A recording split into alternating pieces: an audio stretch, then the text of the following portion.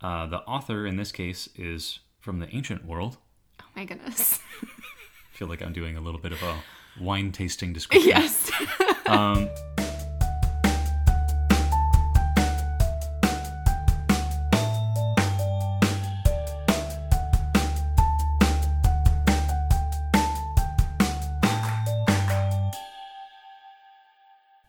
Welcome to He Read, She Read, the podcast where a couple of married bookworms discuss what they're reading and learning. Today we're answering some questions about classics and talking about what classic books are on our summer to be read lists. I'm Curtis. And I'm Chelsea. So we've been getting requests for a classics episode for a while, and I was tempted to just save it for a fall episode as sort of like back to school special, but I think that we're going to have enough content here to split it into 2 episodes. We got a lot of questions from people.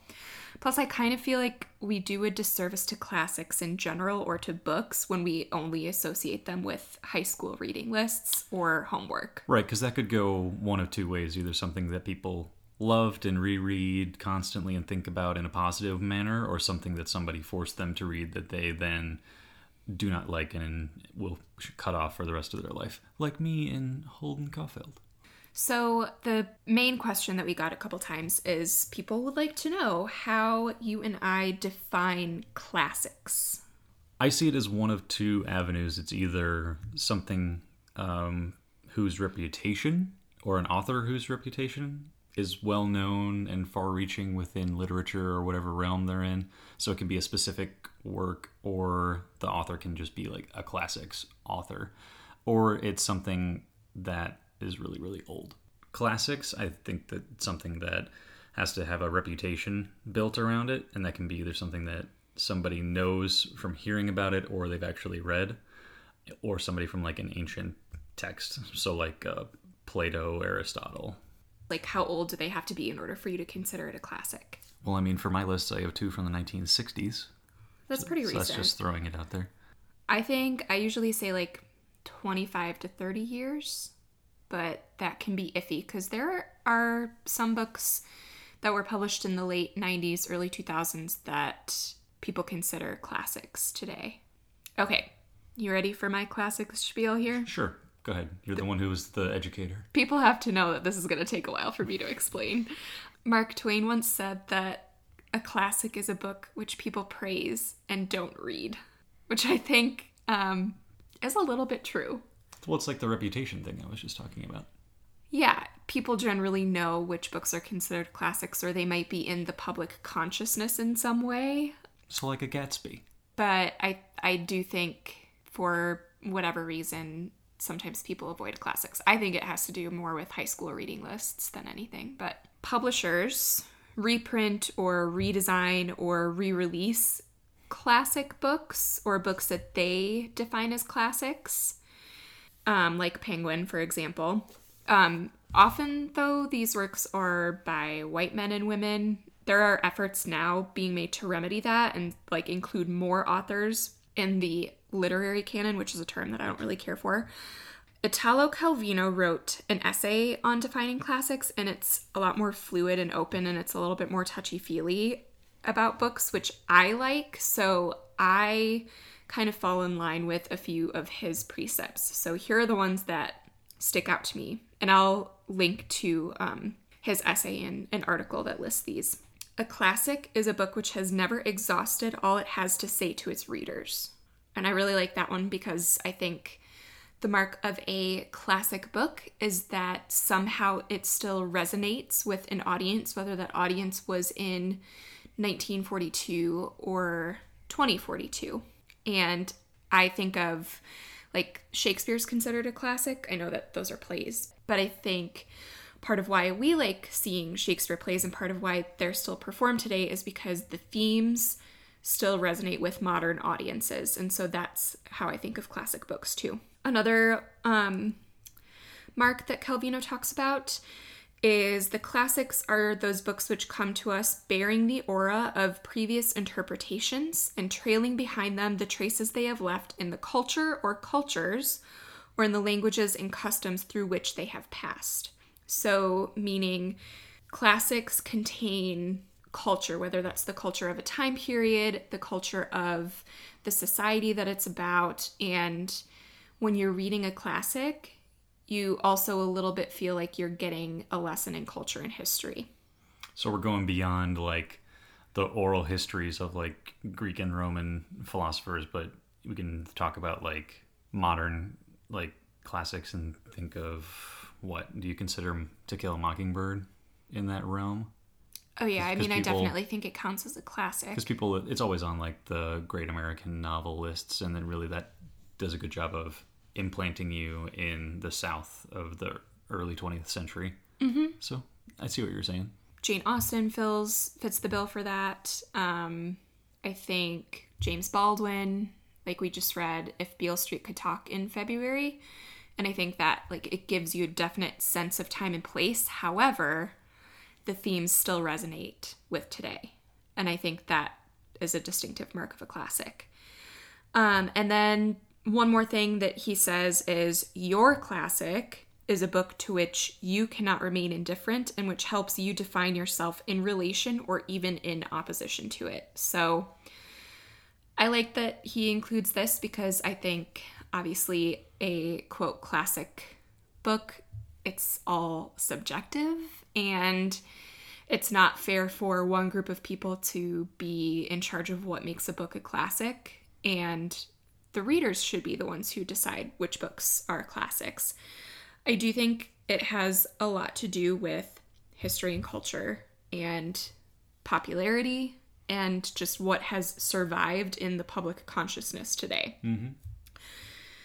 Okay, so I hope that defines classics for people. I think I could probably talk for 2 hours about it, but... Nerd. I know. Nerd alert, nerd alert. Let's move on to the next question. Does it take you longer to read a classic, and does that deter you from reading them? I think it depends on the classic. Definitely a classic that's, let's say, written in like 1801 is going to have some different language that you have to get used to.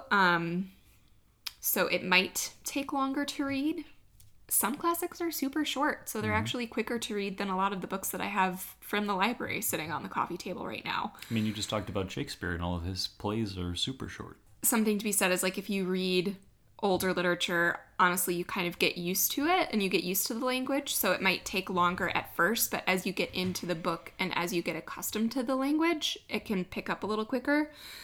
I think what deters me from reading the classics is just that they'll always be there.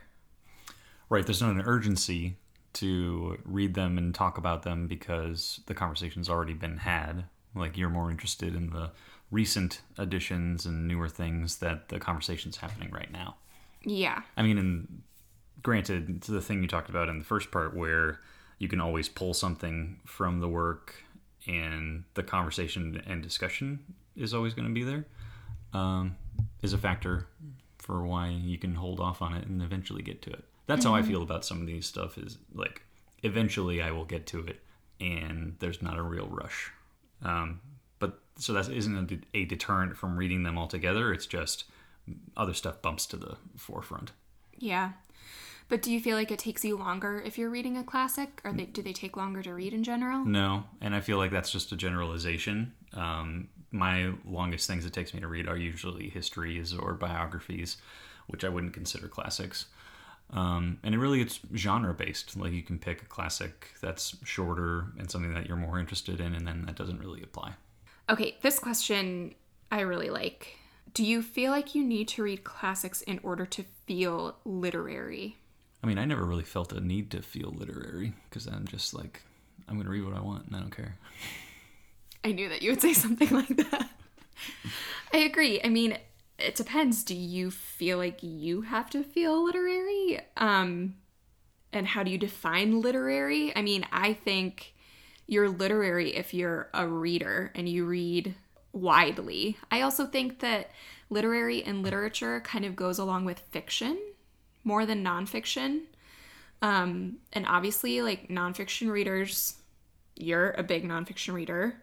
That is great. That is excellent. But I do think literature and the term literary kind of fits with fiction. And so I think if you're a fiction reader, you're literary. That works. But if you do feel the pressure to read classics, I get that because I feel pressure from my role as an English teacher that like there are certain books that I should have read by now or that I should be reading. Now, I feel the same way on the military side of things because there are books that you see all your mentors and everything reading. And so there's that sort of pressure, but it's not like something that drives every decision that I make. Like in general, I don't really care about being like having read classics in order to feel a certain way. It's just from the nature of our job, sometimes we feel like we should have read something by now. Yeah, but at the same time, I don't feel that way about all classics. And I think the older that I get and the longer that I teach, the more I realize some classics just aren't worth it for me personally. I have no desire to read William Faulkner or Ernest Hemingway, and I probably won't ever. And I think I can be just as good of an English teacher not reading them. So anyway, that's a roundabout way to say, no, we do not feel like we need to read classics to feel literary. But if you do, then go ahead. We release you from that pressure. I'm also glad I didn't grab Hemingway from my stack. You can read him. I just don't feel like it. We will answer some other questions that you sent us in the fall and talk a little bit more about classics in general. So if you have more questions about classics and how we choose to read them or whatever you come up with, you can feel free to send those in. But I'm super eager to talk about our to-be read list for this summer and talk about reading classics in the summertime. I think we've talked about it on the podcast before that summer reading for many people means something fast-paced, like a thriller, something page-turning, something you can read at the beach. But there's something to be said for when you have some vacation time, if you have vacation time in the summer, or like sitting just out for an afternoon in the sunshine. There's something to be said for having a book that you can really think about.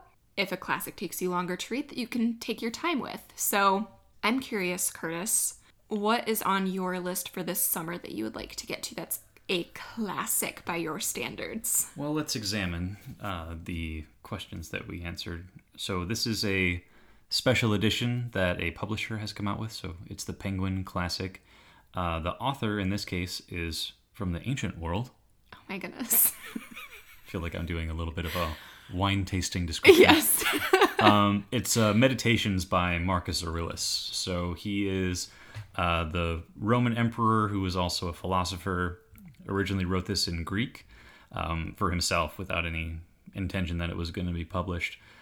This is well known for being like annually read by General Jim Mattis and carried with him on all of his deployments. So it's on a lot of these professional lists of things you're supposed to read.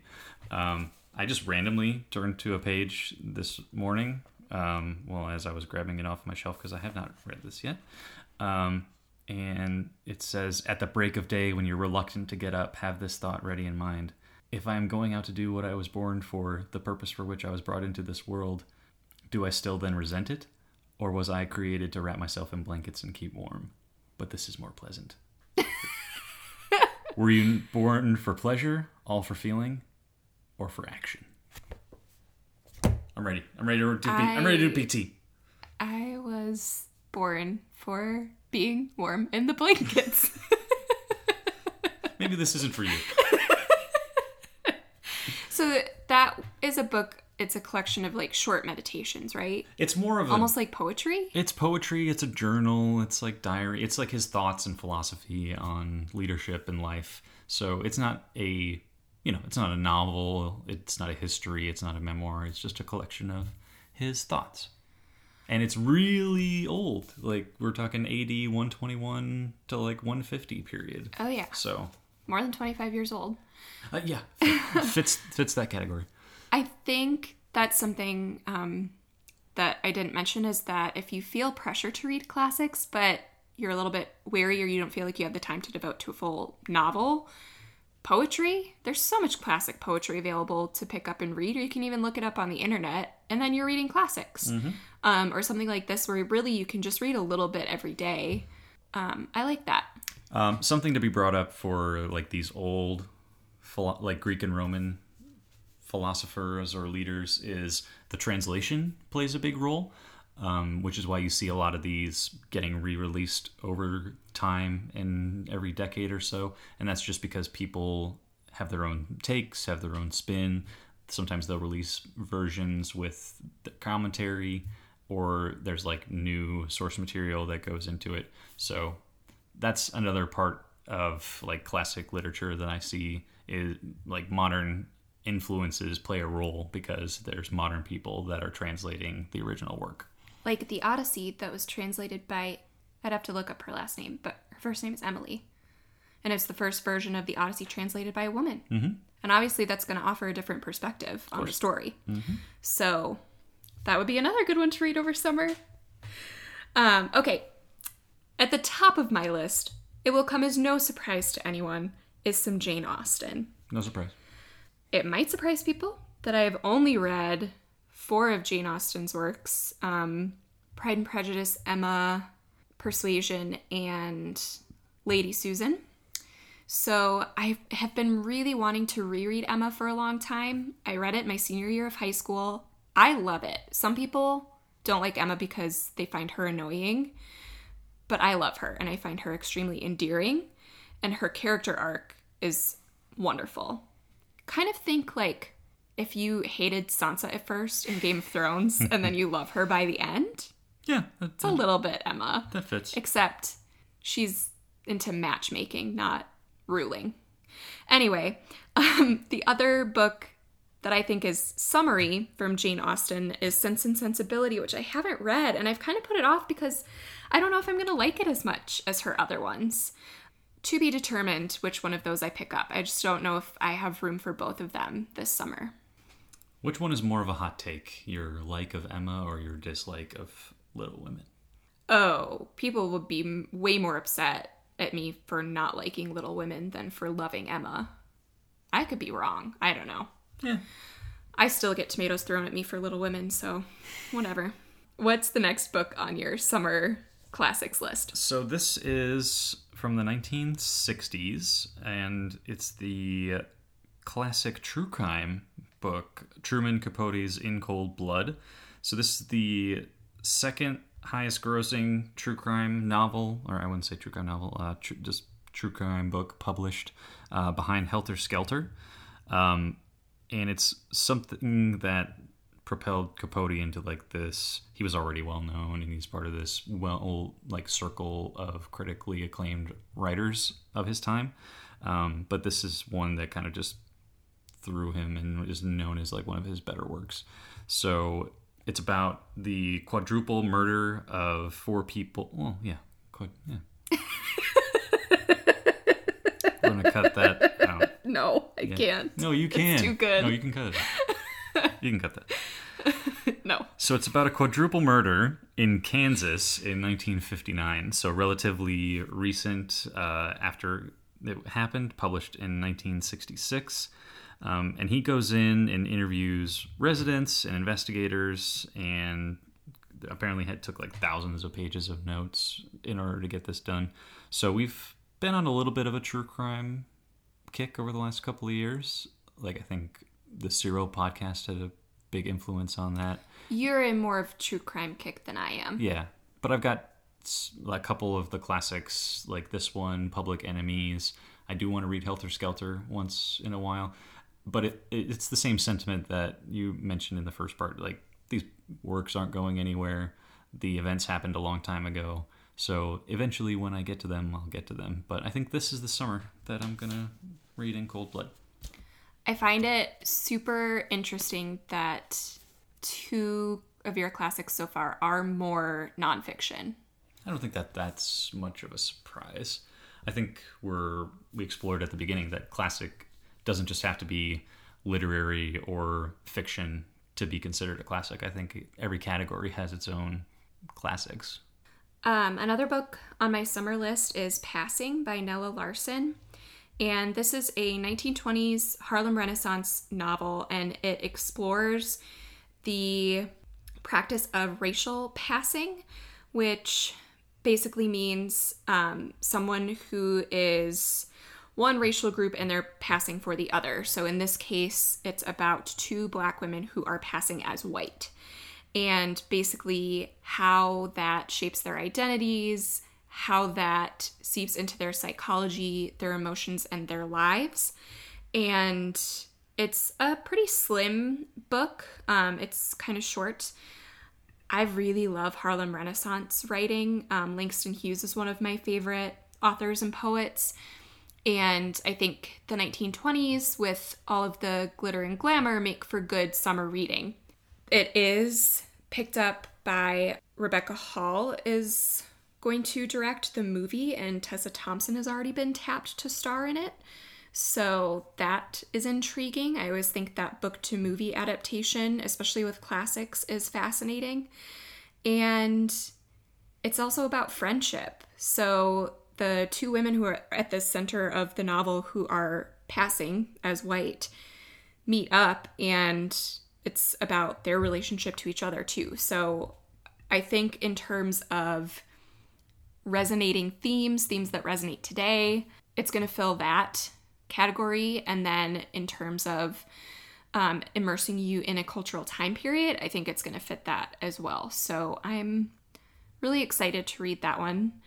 And that's another one that has seen a couple of different covers in publishing, printing new releases and stuff like that. So when we're thinking about that as the mark of a classic. So while we've been doing yard work or organizing our books in our new house or grilling out, we've been doing a lot of audiobook listening lately. Libro FM is our favorite audiobook subscription service, and for our listeners, they're offering 3 audiobooks for the price of 1. You can pick from more than 100,000 audiobooks, including new releases, current bestsellers, and recommendations from booksellers around the country. And when you set up your account, you can choose to support your local independent bookstore. With Libro FM, you get to listen to amazing audiobooks and support community. If you already love audiobooks and don't know what to listen to next, Libro FM has excellent curated lists to choose from, plus bookseller recommendations. Listeners of He Read, She Read podcast get a 3-month audiobook membership for the price of 1 month. That's 3 audiobook credits for the price of 1. We've made the switch to Libro FM and hope you will too. Go to Libro FM, that's libro.fm, and enter the promo code HRSR or go through the link in our show notes. With each listen, take pride in knowing you're supporting local bookstores. All right, Curtis, third and final summer classic on your to-be-read list. Third and final. So this author I've read previously. One of his other works is a classic in military leadership as well as science fiction and fantasy. And then I was looking on the shelf and found this one. And on the book itself, it says the most famous science fiction novel ever written, and on the back it calls it a classic. So I feel like it fits this category. Okay.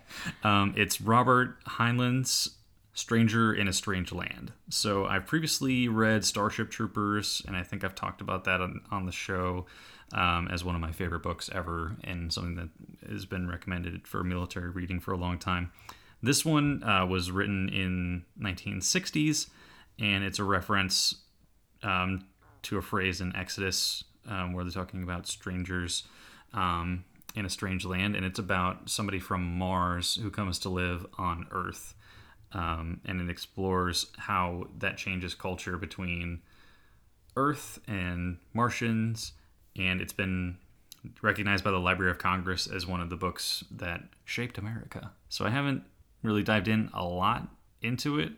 I know there's a backstory about whether he thought society was going to be into it in the 60s or whether they were, because it was the time period of like going to the moon and doing a lot of space exploration stuff. So the idea of having somebody from Mars who was, radically different and how that was going to change culture was a little bit different. So it won the Hugo Award for the best novel and has been changing science fiction ever since. You love your award winners. I do indeed. Also, little known fact, it contains the earliest description of a waterbed. That is interesting. That didn't make its real world debut for another couple of years. My final book is The Handmaid's Tale by Margaret Atwood. I don't really feel like I need to talk about what this is about. It's a dystopia. It's considered one of the classic feminist novels. and it's a TV show on Hulu. I don't think that I will watch the show. I think I'm too sensitive for that. Maybe just the first season. But it is a book that I've been meaning to read for a long time. And I don't know, I think it's that thing of like, it's always going to be there and I have it on the shelf, so why pick it up right now? Right, it's not like you have this FOMO feeling because it's already such a part of culture as it is. So you're already missing out on that because the show's been around for a long time and people have been talking about it before then. So there's no real need to jump in if you're not wanting to be a part of that, kind of. Yeah, I'm more interested in reading the book than in watching the TV series. So we'll see. I guess I feel like summer might be a good time to read it because it is so dark and depressing that maybe reading it in summer is a good contrast for that one. Yeah. Okay, I have a bunch of other recommendations for summer classics to read. Are you ready? Here comes the fire hose. People, get your popcorn ready and your TBR lists ready. So these are in decreasing age order. The first one is from 1993. Are you ready, though? Why are you asking me? I can look at them. Okay. The first one is from 1993. It is by Octavia Butler. It is The Parable of the Sower. Again, sort of a dystopian novel. This is about America in the 2020s and 2030s, and I think it's really interesting to read books that were speculating about the time period that you're now in. And this one specifically, if you read the description, you will see it is relevant and it resonates. So, Parable of the Sower by Octavia Butler. The next one that I think is a great summer classic is Things Fall Apart by Chinua Achebe. It was published in 1958. I will admit, this one was on my freshman year high school summer reading list. And I did read it, and I didn't like it then. And then I read it again in college, and then I read it again to teach it, and now it's one of my favorite classics. It is about colonization, and Chinua Achebe is one of the absolute greatest African authors, and yeah, I just think it's short, and I think that it's really compelling, so that's a good summer book to pick up. The next one is from 1938, Rebecca by Daphne du Maurier, and this one is perfect for summer because there are lots of really good like summer garden descriptions. There's a storm. It's a mystery. I really liked this one when I read it. I think that when you read Rebecca, if you really like domestic thrillers, like modern domestic thrillers, you read Rebecca and you can see where books like Gone Girl came from. The next one is from 1926, The Blue Castle by L.M. Montgomery. You all know that I love Anne of Green Gables, but The Blue Castle is such a sweet book, so good for summer because, again, nature descriptions. I don't know why nature descriptions matter a lot to me in the summertime, but they do. The main character is trying to learn how to stand up to her family. Her family treats her terribly, and she learns how to stand up for herself, and it's just such a good, sweet story. In 1905, we have The House of Mirth by Edith Wharton. This is a great book to pick up if you enjoy The Great Gatsby. Different time period, but still lavish descriptions of parties, glamour. This is the Gilded Age, so we've got that like dripping with wealth, high society kind of thing going on. Really compelling heroine at the center of it. The House of Mirth by Edith Wharton. And the oldest one that I'm recommending is from 1895, The Importance of Being Earnest by Oscar Wilde. This is a play, but I enjoy reading plays as classics, and I think that this one specifically is just so hilarious. Think like garden party, summertime. It's just hilarious, and I think that it works really well on the page. So, The Importance of Being Earnest by Oscar Wilde. I will include a bunch more classic titles for summer in the July newsletter on Patreon, so you can head there to find a much more comprehensive list if you're looking for classics to read in the summertime. time to move on to recommendations of the week. Chelsea, you can go ahead and go first. Okay. My recommendation is that you go follow Diverse Classics on Instagram. Anna does an amazing job of curating beautiful pictures of classics by diverse authors, read non-white, and she does a read-along every month, I believe. So check out at Diverse Classics on Instagram, and of course I'll link to that in the show notes as well. So definitely check out that Instagram account if you're looking to add classics to your list. What's your recommendation? So I have not seen it yet, but my June favorite book of the month has been turned into a TV show. So it's The Rook on Starz.